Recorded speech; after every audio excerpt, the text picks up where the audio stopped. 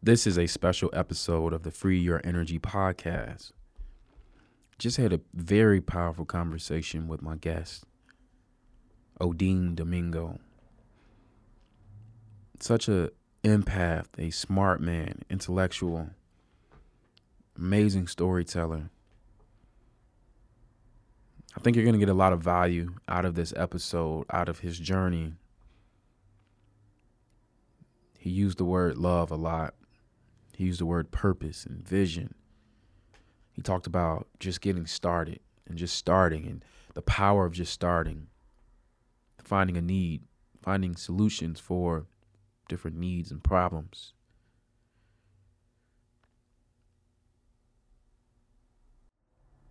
I promise you, you will get a lot of value out of this episode. Thank you for listening to the Free Your Energy podcast, and here we go. My friends, welcome to a special episode of the Free Your Energy podcast. Crazy story for you about how my guest got here today. I'll tell you the story, and then we're going to dive into a nice conversation. So, if you remember the episode I had with Mr. Ryan Knoll, owner of the Tidy Casa program out here in Phoenix, Arizona, after connecting with him, talking with him, I asked him if there was someone special he could connect me with. And he thought about it, and he finally got back to me, and he says, you know what? I have somebody for you. His name is Odin, and he's a business owner here in Phoenix. He owns the Cahoots, right? That's how you say it, right? Cahoots. No, yeah, that's perfect. And I said, okay, cool. So then, ironically, my best friend, who was also on here, Derek Nelson, he asked me to go to Cahoots with him one day. He did not know that I had been in contact with the owner. I believe it was around MLK Day I went, but you guys were closed. And we went up to the building and we tried to get in. We probably looked like burglars on your like these two dudes in the middle of the day trying to get in.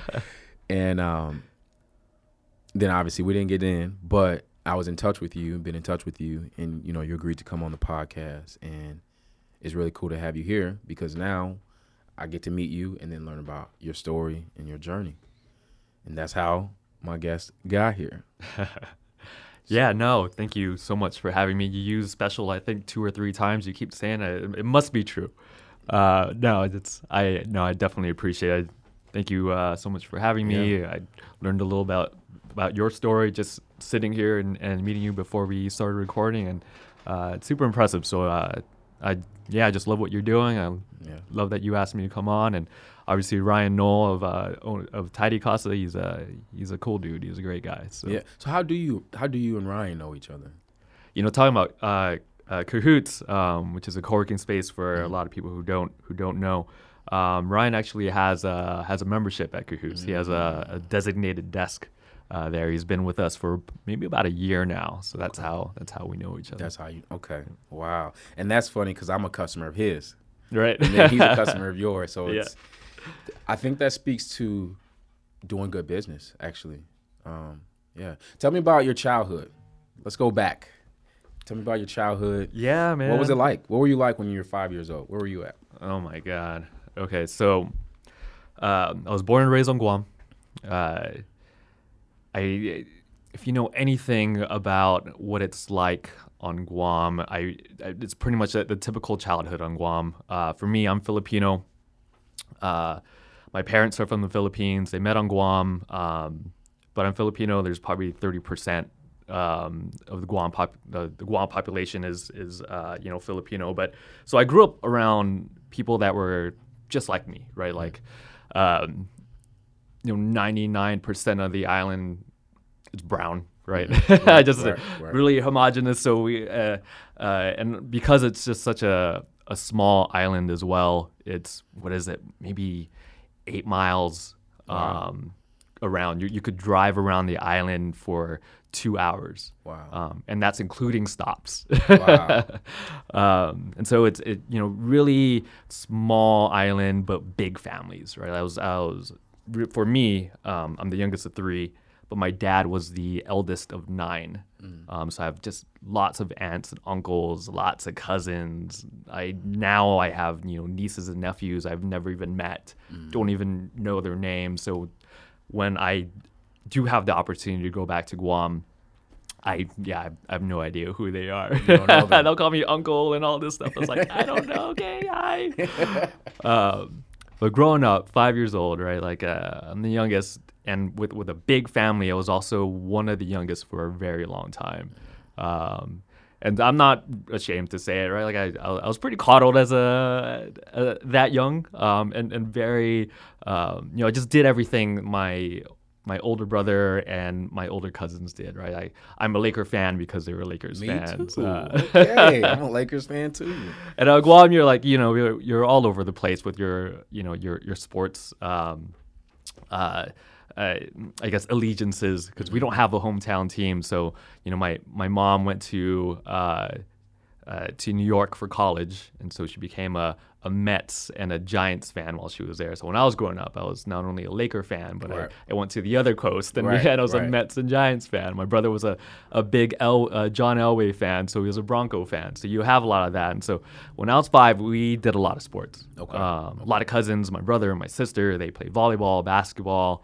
I played baseball, basketball. We as a huge extended family. We did everything. Together. What's the weather like there? If you've ever been to Hawaii, it's just like a really small Hawaii. Okay, so tropical. It's tropical, super humid. Like you walk out of the airport and just hits you like a brick. It's like, sweating. Okay, I can't breathe. Right.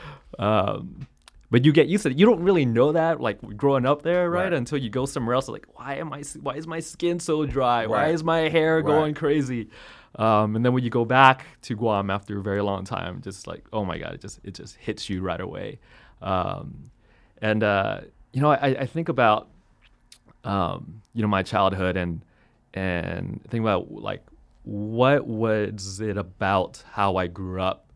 How did that help me to what I do today? And why am I, pretty good at what I do right now, which is, running Cahoots with my wife, Jenny, and helping people with their businesses and really trying to solve problems for entrepreneurs and all of that and helping people.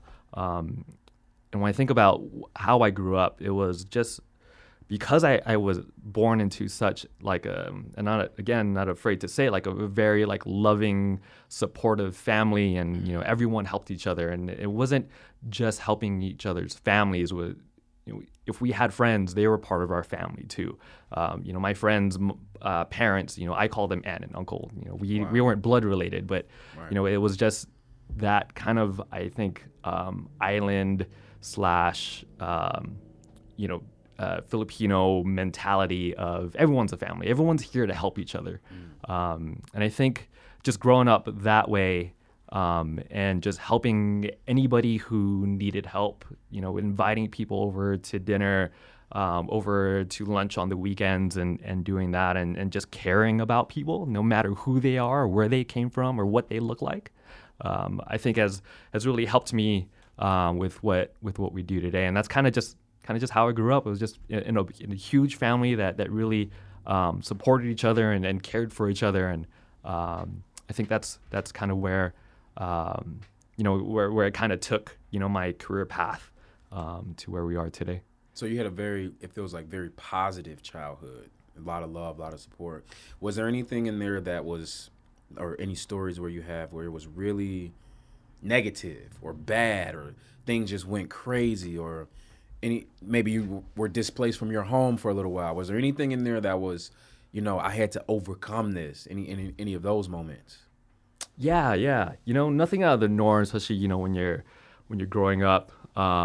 I was, again, youngest of 3. My sister's 4 years older than I am. My brother is 2 years older than I am. It's just what happened is I learned from their mistakes, right? Which is smart. Right. Yeah. So, they were pretty rebellious. I was kind of rebellious myself, but just watching them and seeing how they, we were still close as a family, but, just growing up is hard, right? You think one little thing, the world's gonna come down on you, right? Right. So just watching my sister and the things that she did, and things and my brother, and how at times how they treated, my parents, just how it goes, right? And just learning from that.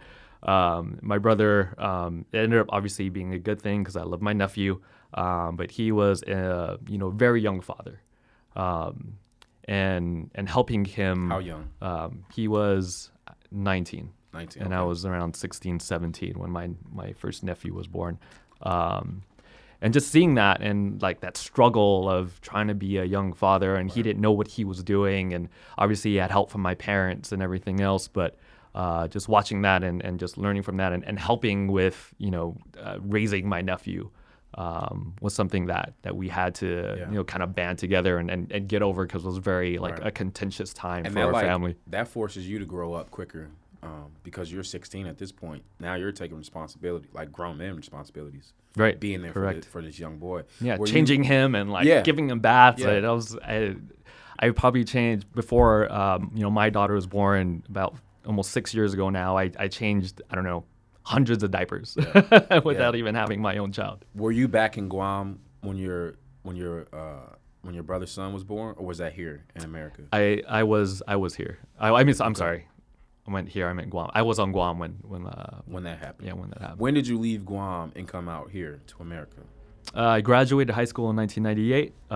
So after I graduated, then I went to school in Long Beach City College first, and then got my 4-year degree at Cal State Fullerton in Orange County. So when you were in Guam, how did you say, I'm going to go from Guam to Los Angeles? Is it because you were trying to see a Lakers game? Like, how did that happen? Yeah. Hey, can I go back to Absolutely. Just another just thinking of another thing that we had to get over, just being on a small island like that in the middle of the Pacific Ocean. The other thing that we had to deal with were crazy typhoons. Like those were that's just the negative part of living in like this paradise, like tropical island. Was that you get hit hard by Mother Nature. Like Mother Nature, they don't care. She doesn't care where you live or what you do. So almost every year we would get hit hard with typhoons, and our power would go out, our windows would break, and like water and rain would be pouring in, and we would be without water and power for 6 months. Wow. And so just going through that again just deals with how we rally for each other and rally to protect each other and help each other, where bringing in family members or helping family members or checking on them, making sure they're okay, and and rallying as just a family itself, like in our little house with the elements coming into in our home, and like making sure we're boarding up our windows and everything else. When you're in the house and you hear the typhoon outside, like what does it sound like? What does it feel like? Yeah, no, it's just like it's constant drumming, like constant someone's knocking at your door and knocking on your windows, and those are crazy times. Every time the National Weather System would tell us, when a typhoon is coming, we would just fill gallons of water just so that we can have reserves. And just having, you can't go to school. There's no school because all the schools are being used as shelters for people who, unfortunately, don't have. Most houses on Guam are built by cement blocks, but some people do live in tin homes. Their house gets blown away. They need shelter, and so most of the schools are being used as shelters and everything else. So, and there's no power, so there's no way you could go to school. So you're just kind of sitting at home, cleaning up, getting your antenna TV, and the only thing we could watch was Barney. So what an awful experience. It's the only thing you can watch. So is it like a one-time event where it lasts for like 30 seconds, or is it just like 6 hours? Like how long does a typhoon last for? No, it could be days. It'd be days.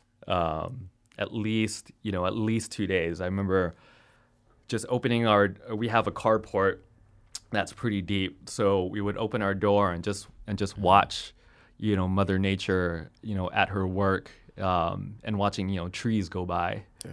And like then whether when the storm passes or when we're at the eye of the storm, when it's a little calmer, and we would drive around the neighborhood to like pick up debris outside of our own home, and just seeing power poles down and like and large trees down and like everything else.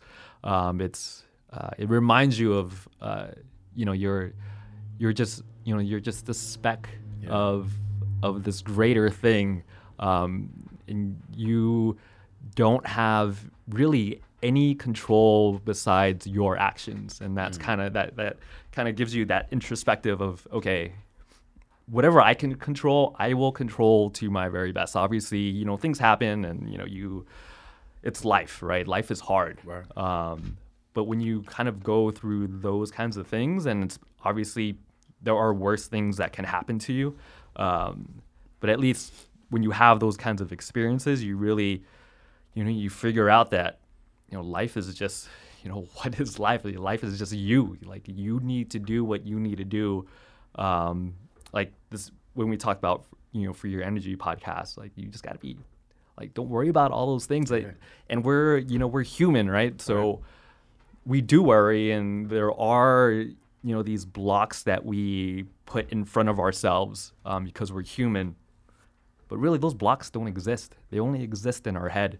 And when you go through the kinds of experiences when, that what you can only control is what you are doing right now, it just gives you that introspective of knowing, like, okay, every day you got to do, something that, one, makes you happy, two, goes toward your goals, and three, something that you're making the world, around you a better place. Doesn't have to be, you don't have to solve the world issues, or you don't have to solve world hunger, but if you could impact, the surrounding literally area, the 5-foot radius around you, and if people are within that area, then you should do that, and that's that's the kind of life that at least I have been, I guess, raised to try to live. I know my listeners are like, damn, this guy sounds like Sylvester talking. Because I say the same thing you're talking about, man. I say the same thing.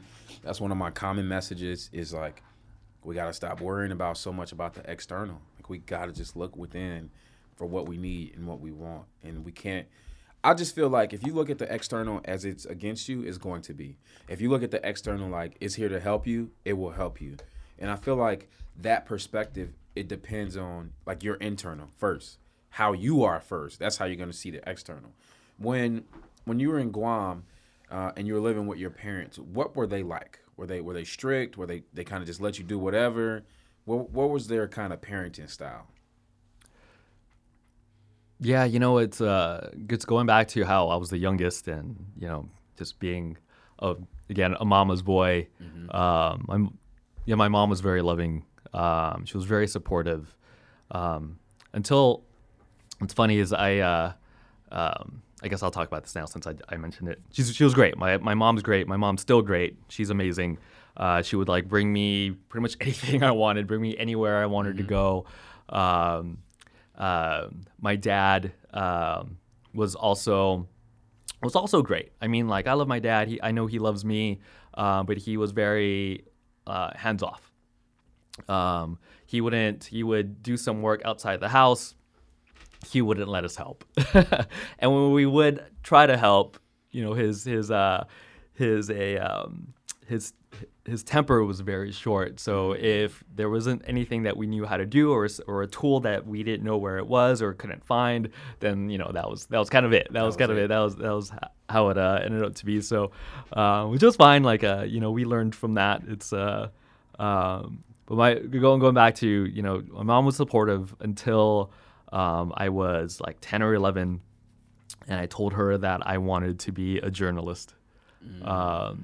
That I wanted to, that I wanted to tell stories. I wanted to write for newspapers and things like that. And she, like, being I think a typical, Asian mom, like, what what are you gonna do with that? It's like, what you're not gonna go into the medical field like I did? She was a medical technologist, and so some of that, so that helped me too, right? Like the supportive nature of who she is helped me grow up, but also some of the barriers of expectations or non-expectations that she put on that had helped me. Is like, okay, I'm going to prove them wrong. Like, okay, my dad doesn't think I can do this. I'm going to prove him wrong.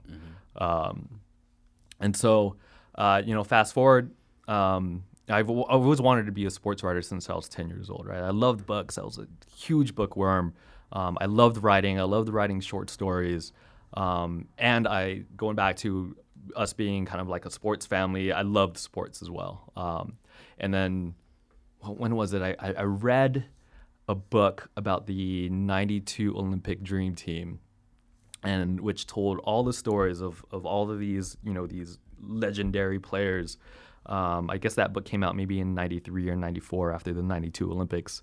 And I was like, wait a minute, this guy is writing about these players and with these things, and this is like a great book. Like, people do that. Like, people can write about sports. And then my mind was just, and we didn't really have that on Guam, just because obviously we don't have like professional sports or anything like that. So like when I saw that, and the internet obviously didn't exist then. So it's not like I could go online and just read about sports that was happening in the U.S. I would just watch it on TV, and then like I will talk about it amongst my friends.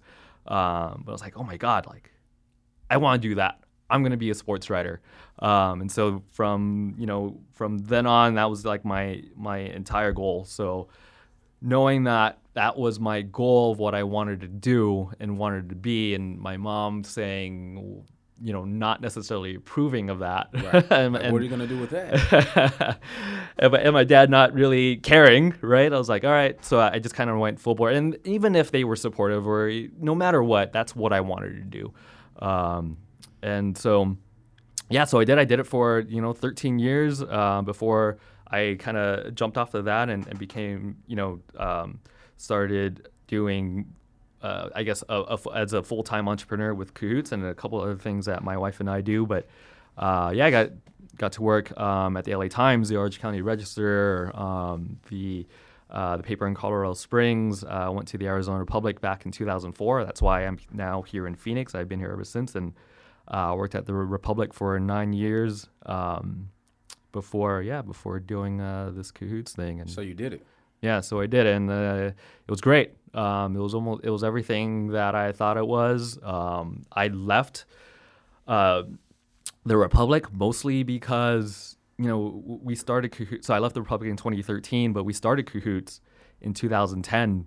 And my work that I was doing at Cahoots was just, at the time, it just felt more fulfilling for me at this point of my life.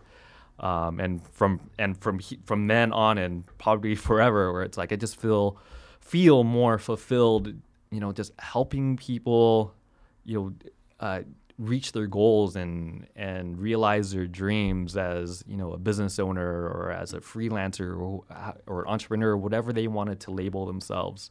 It was awesome getting them to get their message, helping get their message out there, as well as just being who they wanted to be. And I, as a sports writer, I think I did write a lot of important stories. I just wasn't writing about games. I just wasn't doing fluff pieces on athletes. I think I was proud of some of the stories I wrote, but that wasn't my everyday. My everyday now is that I get to impact people's lives. Yeah. At least that's what people tell me. That's what it feels like to me. Yeah, for sure. How did being a sports writer help you in your role now? And what did you learn from that position, skill set wise, experience wise, that you use now, that you utilize in your day to day? Yeah, for sure. So in a number of different ways, as obviously like yourself as a writer, knowing what people want to read, how people react to words, and how you as a writer can affect people and affect people's emotions, and really um, not only conjure feelings, but get them to actually act on something.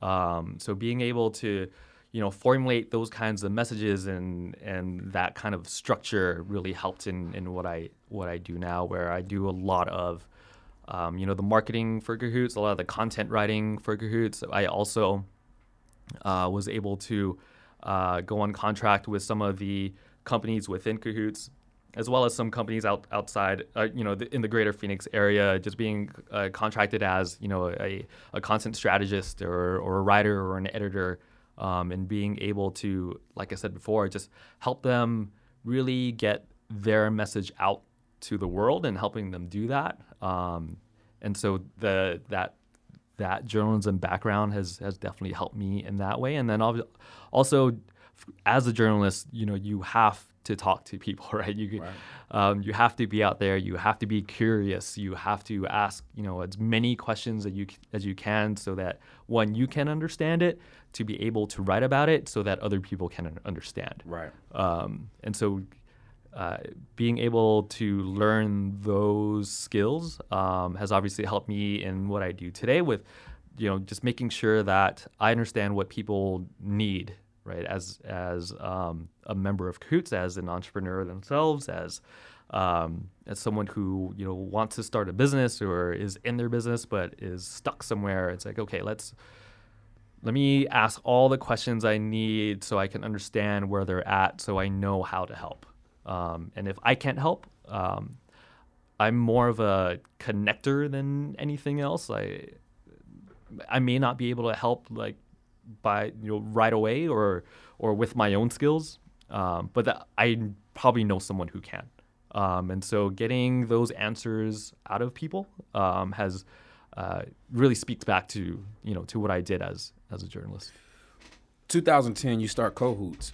You are ahead of the curve, because right now there seems to be, I'm an entrepreneur, there seems to be now a big push for co-working spaces across the world. Apartment buildings are building them into their structures now, the new ones that are coming up.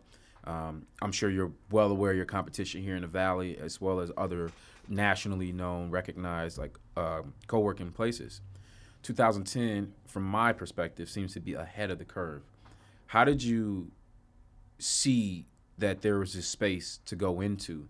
One thing with being an entrepreneur is, if you can, sometimes you do have to reinvent the wheel. Sometimes you don't. Sometimes you can just make a new wheel and paint it, right? But co-working to me seemed to be kind of a new thing, especially as jobs are now going more remote. How did you see that in 2010? How did you have that foresight to kind of predict this was going to happen?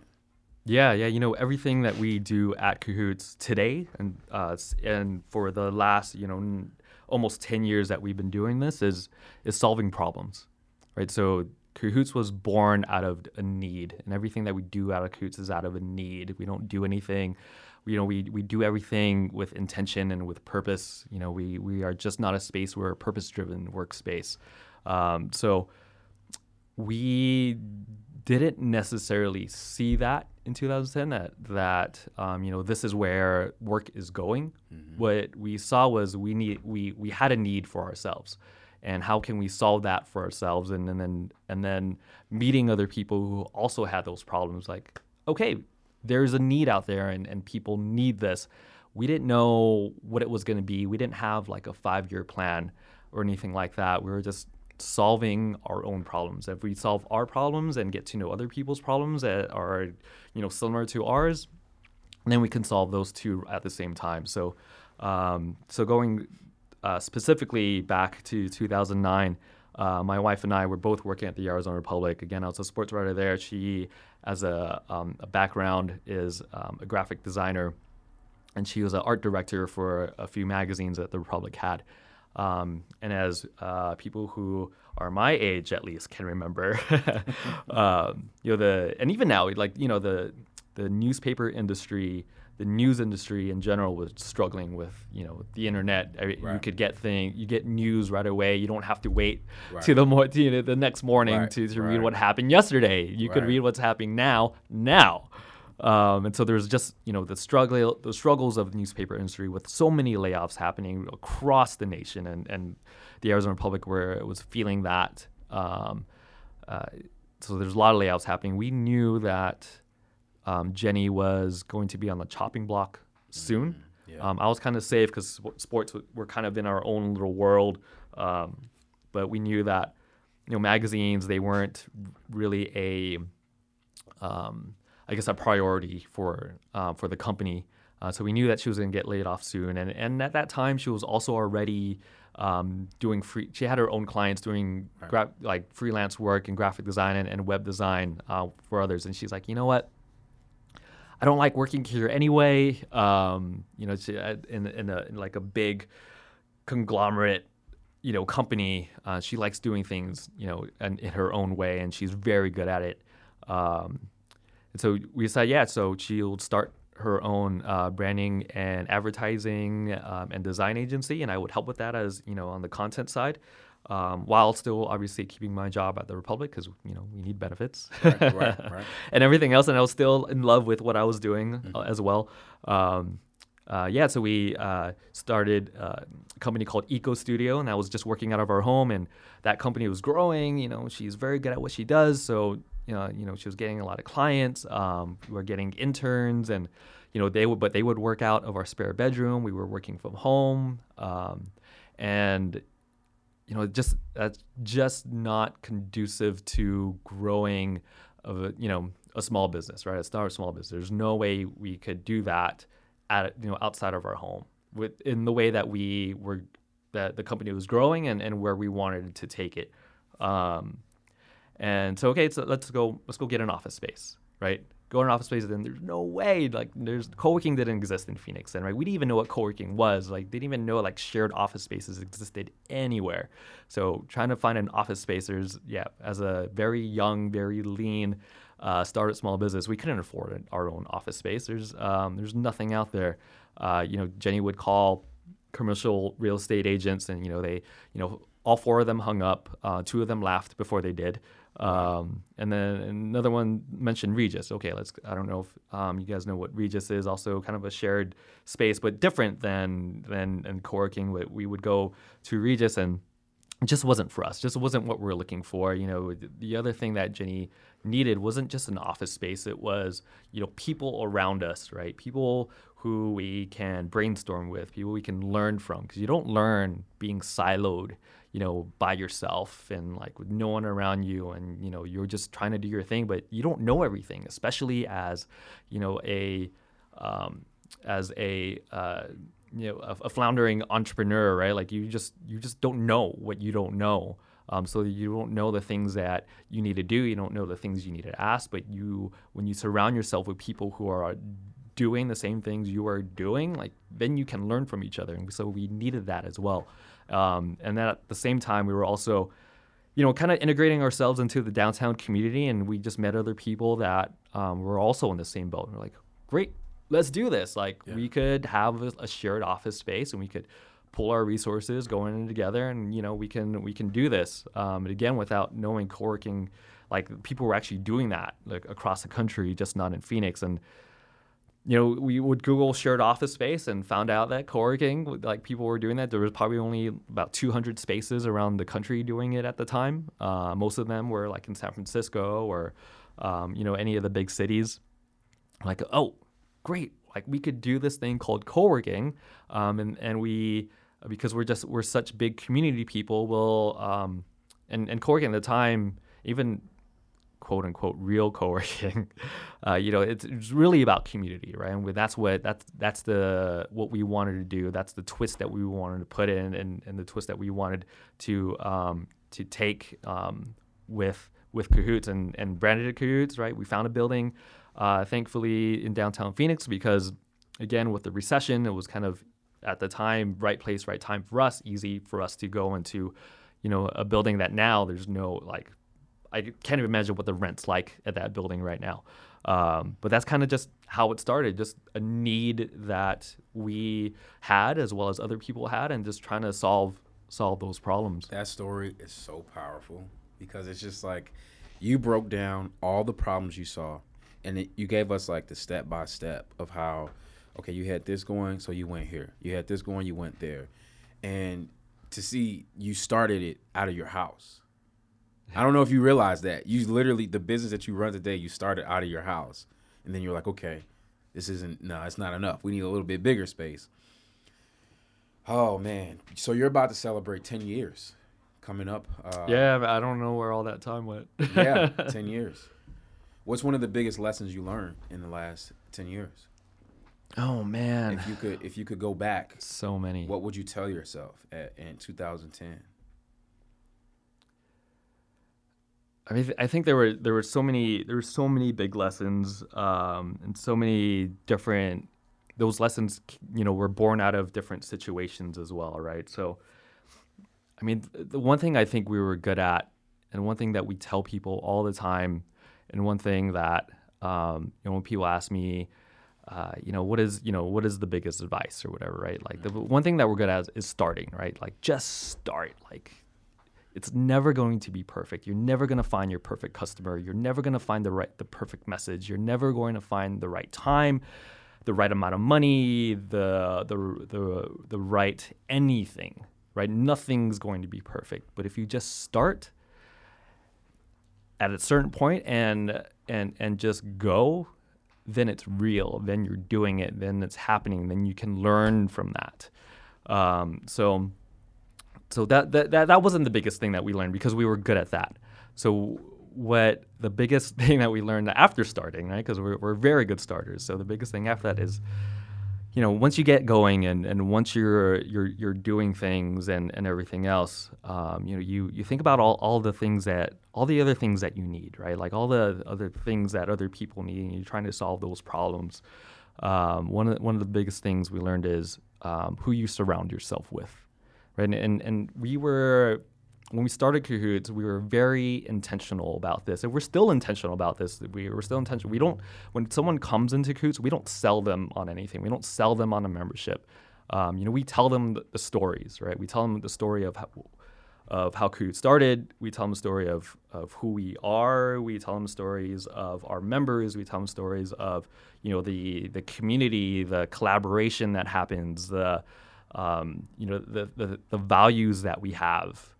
And people either want that or they don't. They select themselves in and they select themselves out, right? And so we've always been intentional about that. But it's never going to be perfect, right? But so sometimes people come into your life that they and yourself may come into it with the greatest intentions, but it doesn't work out, and sometimes that just happens.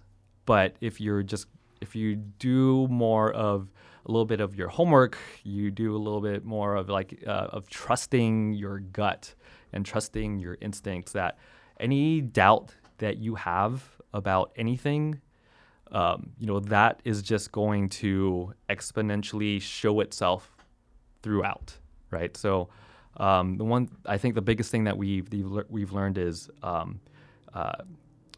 hire slow and fire fast, right? Like hire slow, fire fast. If you hire fast, you think you and this other person have the same values, are jiving really well, but it breaks down because you have different communication styles, or you didn't learn about each other enough, right? And that's no one's fault, but almost yourself, because you didn't do that kind of homework. So if you hire slow and just learn everything that you need to learn to make sure that you have, the right person doing, having the right duties and responsibilities, and really setting them up for success, which means you're setting yourself up for success, right? So there were some times where we just didn't do that. We just didn't do it right, and we just wasn't the right person here or there, and that and that hurts, right? Like it breaks up relationships. It breaks up friendships. It costs money. It costs time. It costs it costs just emotions, and that at the time it's like you're in it, so you don't really realize it, but that all costs that costs something. And there are times, obviously, that you can't just hire slow all the time because maybe your company's growing and you just need to keep hiring people. But at least the main people that you need with you up at the I don't know the best way to say it, but at the level you need them at with you, those people you need to hire definitely slow. And even if you hire it slow and it doesn't work out, then fire fast. Like need to know that this is your business. This is a business, right? Everyone knows this is what you're doing is a business. Even though you have relationships and friendships with them, you just have to. It's at the end of the day, if they're in your company and it's not working out, then you have to treat it as a business deal. What I wanted to say was, how many people work with you now, and how many locations do you have? Sure, yeah. So now we have, including myself and Jenny, 2, 3, 4, 5, 8 people. We have 8 people now. 3 of them are interns that are paid through other internship programs, which is awesome. We have 1 location in Phoenix, but we are opening our 2nd location in downtown Mesa, starting later this year, probably near actually like end of fall 2020. But we are working on opening a temporary space in downtown Mesa, not too far from the full location, by April 1st, just to get get that community going, get some co-working going, get some programming and events going, and then get some people working there. And then once our full location opens, then obviously everyone and ourselves would move there. Well, congrats, man. That's a big thanks, deal. Man. Yeah, it's very interesting to. I'm an empath. You familiar with that term? Yes. It's very interesting for me to listen to you, to your story, and just listen to you talk, because I hear it from multiple angles, right? As an entrepreneur, as a business owner, before I was in this field, I worked in management, in sales management. So I had to work with HR, the human resources team, on the hiring and the firing process of employees. And so I get to see, and I get to feel, and I get to connect with you from each angle of like, wow, you built this connection, you built this relationship, you're pretty much going to war with this person. That's what it feels like when you work with people. Like we're going to war together, it's like, not that we're like trying to kill customers, but you get what I'm saying. It's like we're getting together, we're fighting for each other, we're on this bunker together, we're helping each other reload. Here's a ration pack, you get the analogy. And then at the same time, it's like, well, I might have to let this person go because of attendance, performance. They're not fitting the culture anymore. They're doing something out of compliance. And so it's just like, wow, like this sucks. This feeling sucks. But then as a leader of a company, as a leader of the organization, you have to learn how to like put your feelings aside and be tactful and be mindful of the bigger picture, because you and your wife have created something that essentially is bigger than you. Your vision was bigger than you. Your vision was about the community. Your vision was about solving this problem, solving these needs. And I could just feel the empath in you. Like I could feel your emotions as you were explaining that. And I could feel that you went through something where it seems like there's like still some pain there about someone that maybe you had to let go. Someone that was a friend. Definitely, definitely friends. Something like people that were close to us, and it hurts, right? Like we're all human. Yes, like I said before, it's a business. Like you have to treat it as a business deal, and that's just what you learn. But we're human, right? Like it hurts to have those kinds of conversations. It hurts when it feels like it feels like they are going against you for reasons that that in your mind is not logical, right? Like I don't know where this is coming from. Like that's coming out of nowhere. You feel like that you're like, what am I missing? And you try to be introspective, and sometimes it's not you. Sometimes it's just it just happens, and people deal with things in different ways, and that's something that you learn. Like if it may not be you. It may be, someone's dealing with something that they're not talking about, and now it's, it's manifesting in a in this way that the negativity is pushing onto that relationship and those and that communication and that connection. So yeah, those are hard, but you kind of just have. It's gonna happen, right? Like it's never gonna be perfect. So you kind of just learn from those experiences and take from that, and just figure out what to do, from there. So from a conflict resolution standpoint, I mean, you're a girl dad, you're a husband, CEO, obviously friend, brother. How do you, and I know all those hats are different, but talk to me about your general approach towards conflict and towards solving problems. I know it's different when it's you and your wife, it's you and your daughter, you and your employee, there's so many different roles there. So just talk to me like your general approach towards, man, how do I deal with this? How do I solve problems? Yeah. My wife and I solve problems in different ways. But like you mentioned before, being an empath, I truly believe in that, where empathy, is not everything, but it's almost everything. Because if you can put yourself in other people's shoes, then you can, as much as you can understand where the other person's coming from, then you can understand how to communicate to them.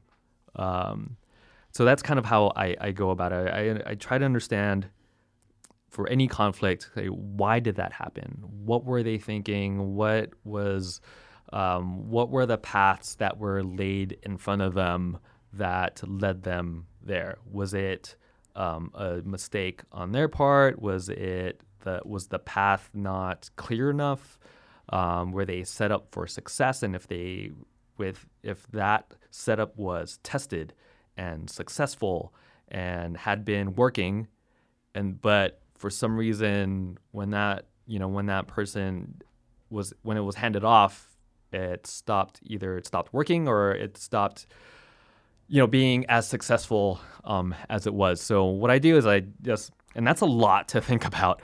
But when you try to resolve conflict, I mean, you can't go in it, adversarial, because once you come in as as like an enemy, that's when communication breaks down, and people come, and then people put a barrier in between you and them, and they become defensive, and you're trying to go on the offensive, and it doesn't work that way. So I just try to understand it as much as possible, and then when I sit down and talk to people, I myself kind of go through that process with them, and I try to not necessarily put words into their mouths, but talking in a way where it's like, I see maybe this is where it went, just so that they know that I'm just trying to solve a problem, right? I'm not trying to blame anybody. I'm not trying to deflect blame. I'm just trying to figure out where the problem is, what the problem was, and then, okay, how do we solve that? Right. And we're always open to solutions. We always tell our team, like, we don't care. Don't come at us with problems. Don't tell us something's not working. Don't tell us, this happened, so you can't do this. Come with us with, okay, this is what happened, and this is what I think we should do next. Like, come with solutions. We're always open. Yeah, so we're I can always support open the to solutions. Right. Right. Like, don't make me come up with all the solutions. Like, at least have one to come, and then we can try to brainstorm and work together. Yeah, I'm totally on board with you with that. Have you written a book about your journey? No, I haven't. It's funny. I feel like my story isn't very interesting. I mean, Jenny. I'm gonna stop you right there. I'm going to stop you right there. This is the Free Your Energy podcast. Your story is amazing, sir. It's very inspiring. And it's very interesting to get all the different pockets of your story. About, like, we didn't even talk about when you were in LA. We skipped over LA. I really want to know about how you ended up in LA too. And, being a Lakers fan. Also wanted to ask you about, you read that book about the Dream Team. So let's just go here for a second. Let's come off of work. Dream Team or the Redeem Team? the Redeem Team with Sure. Carmelo, LeBron, Kobe. Yeah. Who wins in a game to, let's say, 50 points? Yeah. Who wins? I don't think that's like a. I don't think that's an argument, is it? I'm curious what you think. Would that, I mean- because it was what, Jordan, Malone, Bird, Stockton, Drexler, Barkley, Robinson. Okay. Or the other guys. Who do you think wins? Yeah, man. I mean, I have to go with the Dream Team. You think so? Like, it's Jordan and Magic and Bird on the on the same team. I mean, But come why, on, man. But like, why though? But why? What do they have that Kobe, D Wade, Melo, LeBron? Yeah, you know, I think I'm a huge Kobe fan. We could talk about that later, but and I think LeBron has it too. They have that grit, right? They have that passion, that motivation. But when you look at that Dream Team, every single one of those players had that. Yeah. They played in a different NBA. They played in a different style. They played in a different era where, you know, fouls weren't fouls until you bled. Right. Which is crazy. They played like Isaiah Thomas, right? Yeah. They had to play against those Detroit teams. They had to, they had to play in arenas, and they had to, work in locker rooms that weren't pristine. They weren't making that much money, right? They were still, regular Joes who, didn't buy yachts and didn't go on, world excursions. Like, this was, yes, I'm, not to disparage today's NBA, because those guys are passionate about what they do. They work really hard to be really good at what they do. But when you look back at those guys and how, what they had to go through and what they were dealing with, and literally no one helped them, right? Like, they couldn't look up highlights of Jordan. They couldn't look up highlights of Wilt Chamberlain. They couldn't look up highlights of, George Malkin, right? They had to learn themselves. They had to play against each other. They had to, they had to teach themselves how to play. And when you have to teach yourself in that way, at least, kind of motivation and that grit comes from within. It wasn't, this guy's doing it and I want to be like him. It's like, no one's doing this, and I want to be the first, or I want to be there, and so that kind of like self, that self, I don't know, that self motivation, and that whatever that is, that it factor that can't be explained or defined. Like, every single one of those players had it, and Jordan is just he's and I'm more of a Magic Johnson fan than a Jordan fan, but just having Jordan on your team, you're going to win. Yeah. Like, it doesn't matter like who's on the other team, and then you add everybody else. And yeah, I can't imagine Dream Team losing to anybody. Yeah. Okay, let's take the '96 Chicago Bulls. You remember that team? Oh yeah. All right, we got Jordan, Pippen, Luke Longley, Ron Harper, Bill Steve Cartwright, Kerr, Bill Cartwright, coached by Phil Jackson. They win 3. Jordan retires. They still make it to the Eastern Conference Finals, a free throw away from going to the championship. They go back to another 3, right? They beat the Jazz the last 2 championships. Probably the best basketball team of all time, probably. Does the Kevin Durant Warriors, the 2018-2017 Warriors, does that team have a chance against the 96-97 Bulls? They don't, because the Bulls can play defense. They're just going to smother them. Okay, but wait. They're going to smother them. But hold on. You know that in basketball, because I know you know sports, so that's why I love having this conversation with you. In basketball, if you have a 50, 40, 90 guy, that's like a big deal. The Warriors had 3 of those at one point. Yeah. Efficient basketball. Yep. And then Steve Kerr runs the motion offense, so they're getting wide open shots. You don't think they have a chance against the Bulls? I mean, I guess if we're talking about a chance, they always have a chance. Okay. And they can score everyone can score on that team, right? Everyone can score on Warriors. Everyone can shoot. So that's obviously always going to give anybody problems. Yep. And again, it's hard. I mean, you've had this conversation before with other people, and other people listening has well, you're also had this rational, conversation. though, just so right?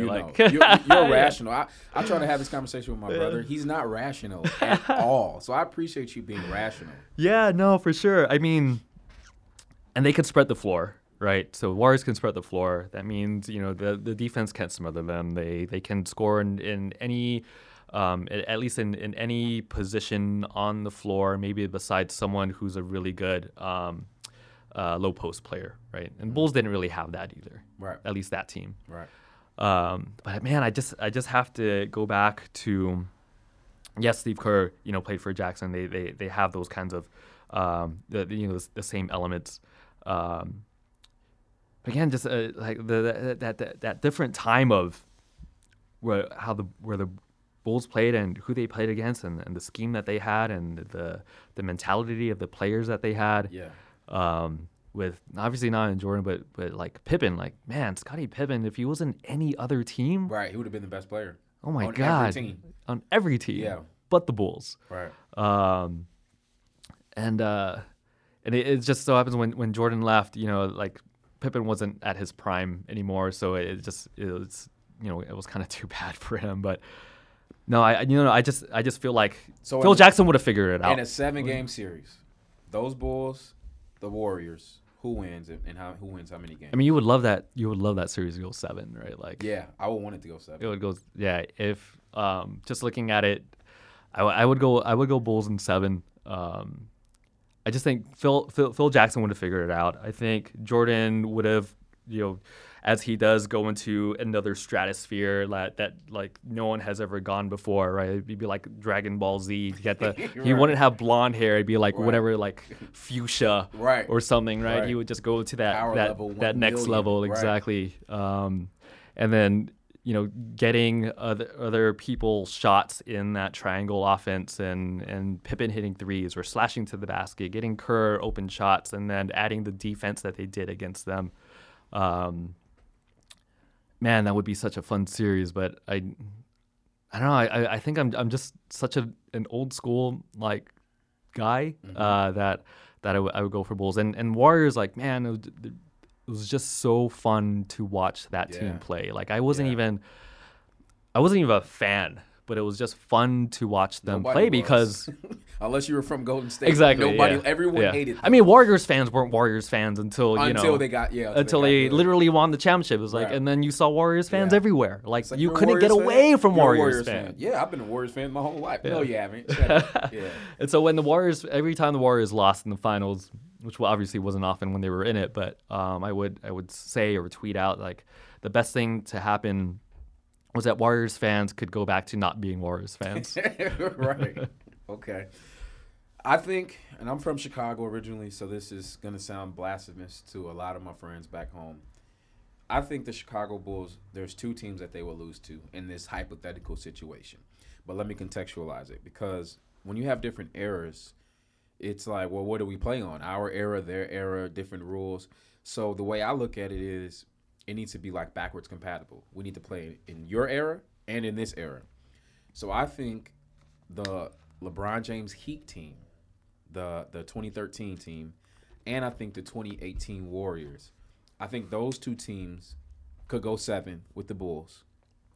And I also think the Shaq and Kobe Lakers could go 7 with them.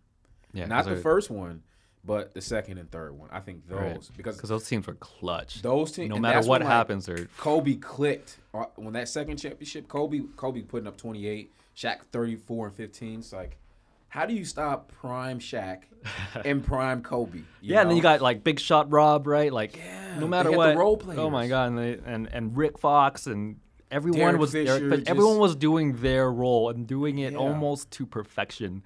Yeah. Oh man, I love that team because they were just so clutch. I Didn't would- matter what. I would love to see some type of movie simulator where they simulate like these situations. It would be amazing. Even if it was just like an anime cartoon, I would watch it. Yeah, 100%. What's next for you? What's next for us? I don't want to know about the 5-year business plan. I hate that. When you brought that up, I was like, yes. Like you don't necessarily need to know. You just got to start. Like you Right. were mentioning, like you just got to start. Get your foot in the door. Get going. Get some momentum going. Figure out if you even like it. You know, Right. people hit me up all the time and they're like, "Oh, I want to be an author." You know, what do you recommend? I recommend writing. Right. Like, oh, that's it? Yeah, that's it. Like, just write. Oh, well, but I want to write a book. Well, you need to write a sentence first. You know, you need to write a Right. paragraph first. Exactly. You need to write a page. Like, just start. What's next for you? And it doesn't even have to be business related. Just Yeah, man. whatever's Yeah, in your for sure. life. You know, because of who we are and what we do, like, you know, we don't believe in work-life balance. Like, work is life, life is work. We integrate our life into our work and vice versa. And we make it work, right? Like, we love doing what we do, and we love having family time, and we love raising our daughter and giving her experiences and things like that. And then when it's time to step away from work, we can do that, right? We'll take, you know, a month-long trip in Southeast Asia, and then 2 months later we'll take a month-long trip in Europe. And as long as we set ourselves up and to be able to do that, we can do that. And so so I'm trying to lead into what I'm going to talk about is work. You know, obviously with our second location in Mesa, downtown Mesa, opening later this year, that's a big thing that we're working on right now. We're also and we didn't get to talk about this yet, but Cahoots is, like I said, it's not only a workspace, right?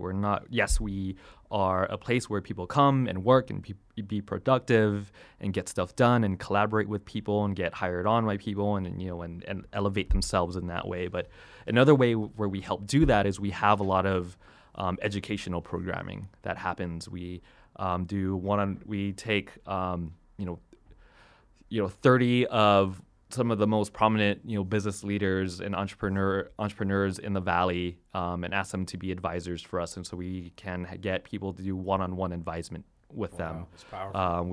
We do a speaker series and workshops where we'll grab, no matter where they live, whether it's Greater Phoenix or even outside of Arizona, get those people to come in and do a free. At times, sometimes there is a fee, but again, just a very tactical workshop, right? We're not talking about theory, because you could talk about theory and strategy. Anybody can do that, and everybody does. Yep. But if you can give people things that they can actually do and take away from, when they leave that session, we feel like that's more powerful. We do that. We have a whole program called Level Up, where there's the Learning Hub, and that's the advisements and the speaker series. We have TriLab, where it's a program where, like you said, just start, right? Like, see where your idea needs to go. See, again, if you even like it. See, who and what it needs to, who needs to be in it, what it needs to look like, and things like that. And then there's Rapid Launch, where, okay, you started. Now that you started, where do you go next? It's being an entrepreneur and being a business owner isn't just your expertise, right? It's accounting. There's so much it's more. it's Taxes. There's marketing. There's all the online things you need to know. So, and sometimes you could get in your head and in the weeds and go down a rabbit hole on all of these things that are provided online. But our Rapid Launch program, we've done this like several times by ourselves as well as with others. So these are the step-by-step things that you need to do on the business side, so that you can just get all of that done, and then you can do what you do best. So that's a Rapid Launch program, and we have a growth and scale program where, okay, it's you, now you need to hire 2 people. This is how you do it. Okay, now you're at 12 people. You're making $500,000 in revenue, and you want to get to $1 million. Okay, this is who you need. This is our scale partner that you need to connect with and learn from.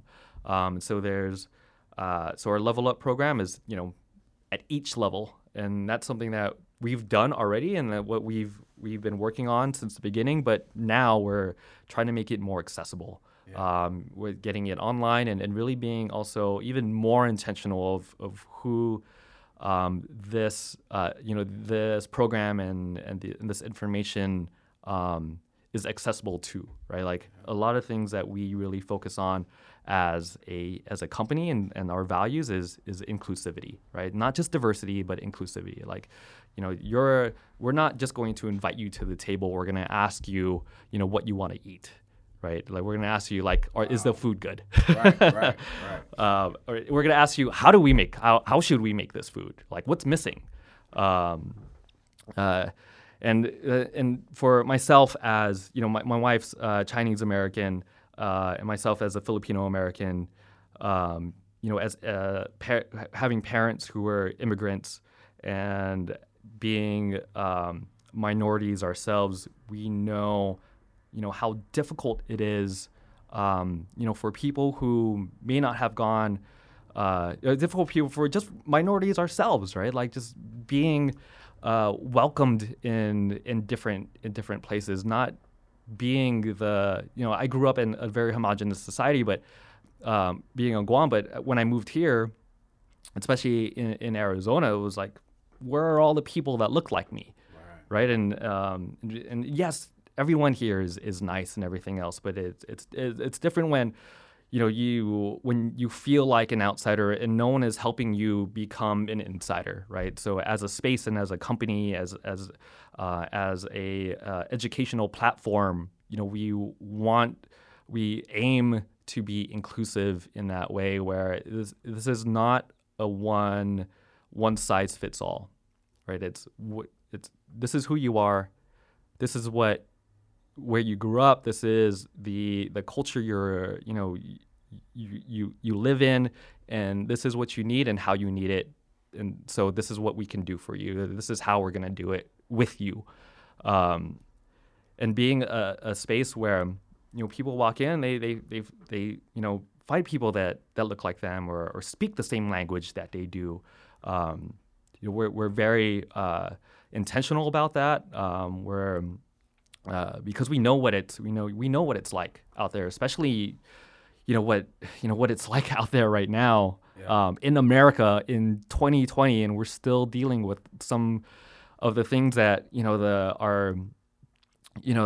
people that we've read about had dealing with, maybe not in you know, maybe not in the same stratosphere as that, but you know, we're feeling that, like, why is this still happening in our society? And again, going back to what we can control ourselves. Okay, well, we can control what we do, and how we do it, and how we invite people and how we welcome people. So anytime someone comes into our space, whether it's for programming or to find a workspace or to find a community, we're welcoming them. And our vision statement for Cahoots is, you know, entrepreneurs or even, you know, anybody, no matter who you are, where you come from, you know, your socioeconomic status, your sexual orientation, your gender, your ethnicity. You know, Cahoots is a safe place to launch, fail, and scale. Because failure is also going to happen, but this is a place where you can do that, and we are going to support you, you know, in your journey. And we also just don't see that in different businesses and different places. You know, I get a lot of we get a lot of members in who join our space because, like, they look around, like, there's people here that look like me, right? We also have a lot of Spanish speakers in our space as well, and people join because there's people here who I'm comfortable speaking my language, right? Like, I don't have to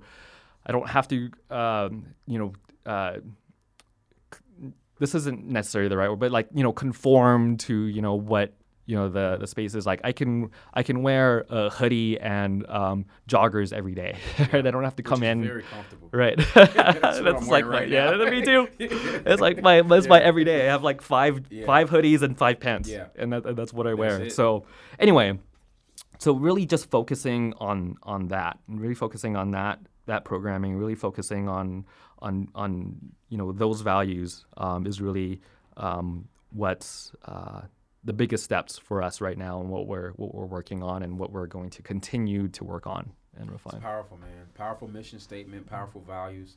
If one of my listeners is local here and they're looking to find you, tell us where we can find you on social media. Let us know where you're located. as well as if you're willing to share your personal social media that we could potentially follow, your website. Just tell us how we can get connected with you. Yeah, for sure. So Cahoots is COHOOT as in Tom, S as in Sam. That's cahoots.com. That's our Phoenix location. You can check our Mesa location at cahootsmesa.com. We're online at Cahoots PHX. That's in Instagram and Twitter. And then Cahoots Mesa has the same accounts. Just come in. We're in Midtown Phoenix. Closest cross streets is Indian School and Central, but it's if you go online, you'll find the address 221 East Indianola Avenue. You can find us there. Just shoot me a message or shoot Cahoots a message or just come on in when we're open. Right. Not on MLK Day. Not MLK Day, yeah. Monday through Friday, 9 to 6. We do have memberships of all varying levels. We got memberships that do have 24/7 access if you need that time of the weekend, Hanukkah, Christmas Eve, whatever, you can come in. Just go ahead and do that. We would obviously welcome you in. I do want to, I say this where, we welcome everybody except if you're a Nazi. If you're a Nazi, we will punch you in the face and we'll kick you out of our space, just so that you know. And then for myself, if you wanted to just follow or communicate with me, I'm at A-Z as in zebra, C as in cat, _Domingo, like Sunday in Spanish. That's on Twitter. I think that's kind of the best way. If you do really, do you have Instagram? I'm on there right now. I do have Instagram, so it's a lot of photos of my daughter. If you like that, and other like shenanigans. But it's Instagram's actually at Sunday in Espanol. That's again Domingo in Spanish, so it's Sunday in Espanol. Is the grammar. Got it.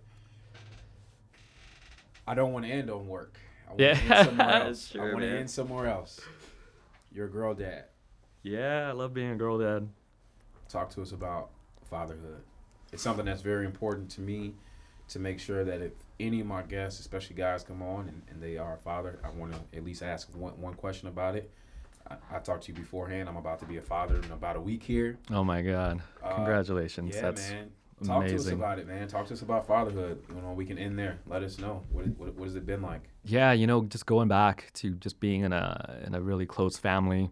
That obviously every family has its troubles, but just being in a big, close family.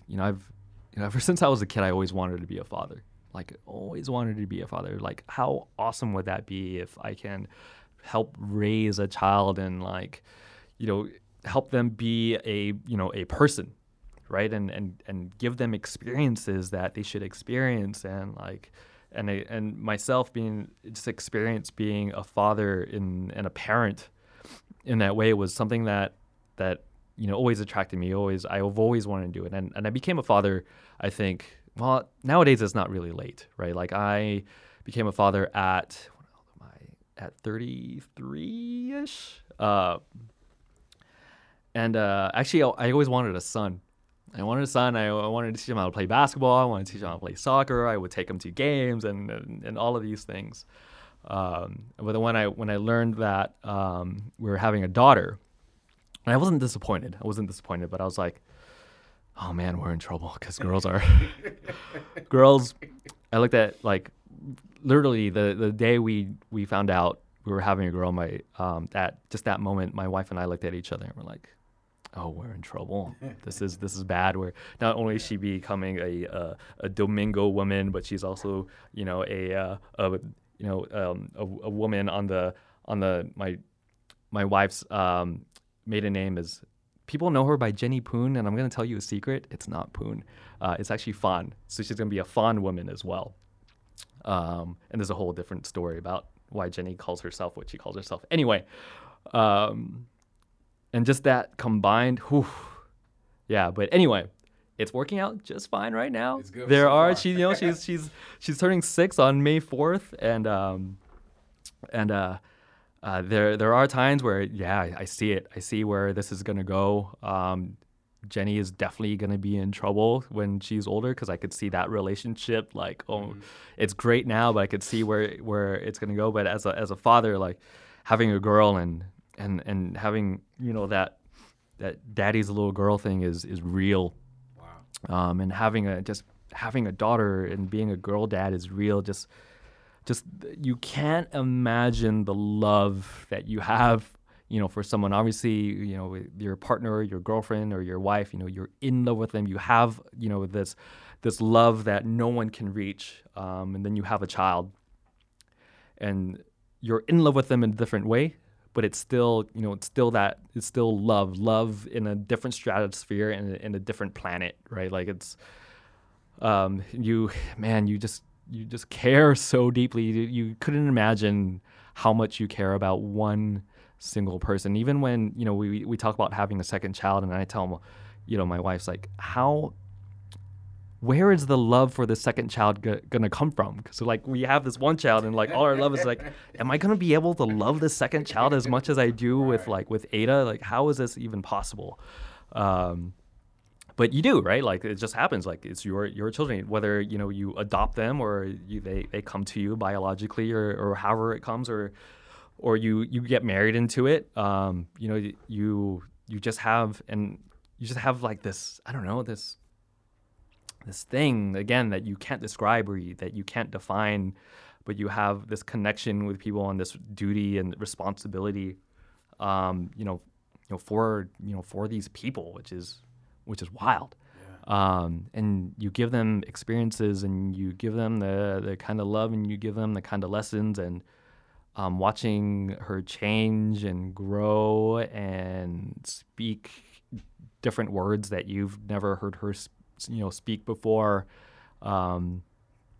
It's nothing like anything you're ever going to experience until, you know, you experience yourself. And I get, you know, some people don't want to have kids and all of that, but just for me personally, you know, I've always wanted this experience, and to be able to live it, like, man, it's crazy. You know, it's just like literally living the dream. And I know I'm very lucky. I'm very lucky to have my wife, who is this powerhouse woman who, you know, I think people in my circle, I think that, you know, I guess, I don't know, I'm pretty great. I don't know, but they know my wife is just like also just in a different, like she's also in her own universe.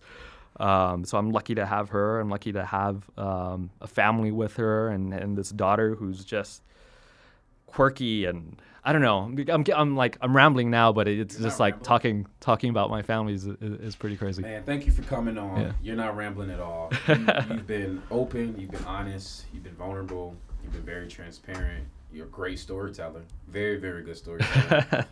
I'm going to be on your ass about writing a book, just so you know, because... Man, you know, I thought about that. I was like, okay, I can write these articles, right? Like, I could write, you know, these as a journalist, you know, the longest, you know, we can do long form journalism pieces, but it doesn't really compare to a book. And I just look at a book and I'm like, I don't know, like, that's a lot. I'm going to be on you. You got some stories to tell.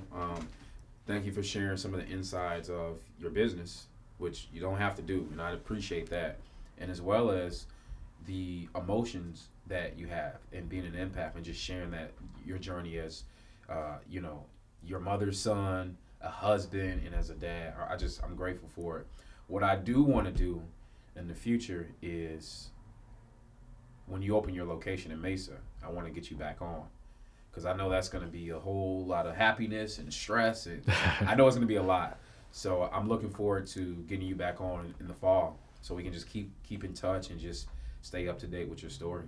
Yeah, man. No, thank you so much again for having me, for the kind words. I was just, you know, every time someone asked me to be on anywhere, I just hope that they're able to get something out of anything that comes out of this mouth. So we got a lot. Thank you, good. Brother. Yeah, man. No, this was amazing. Thank you so much. Appreciate it.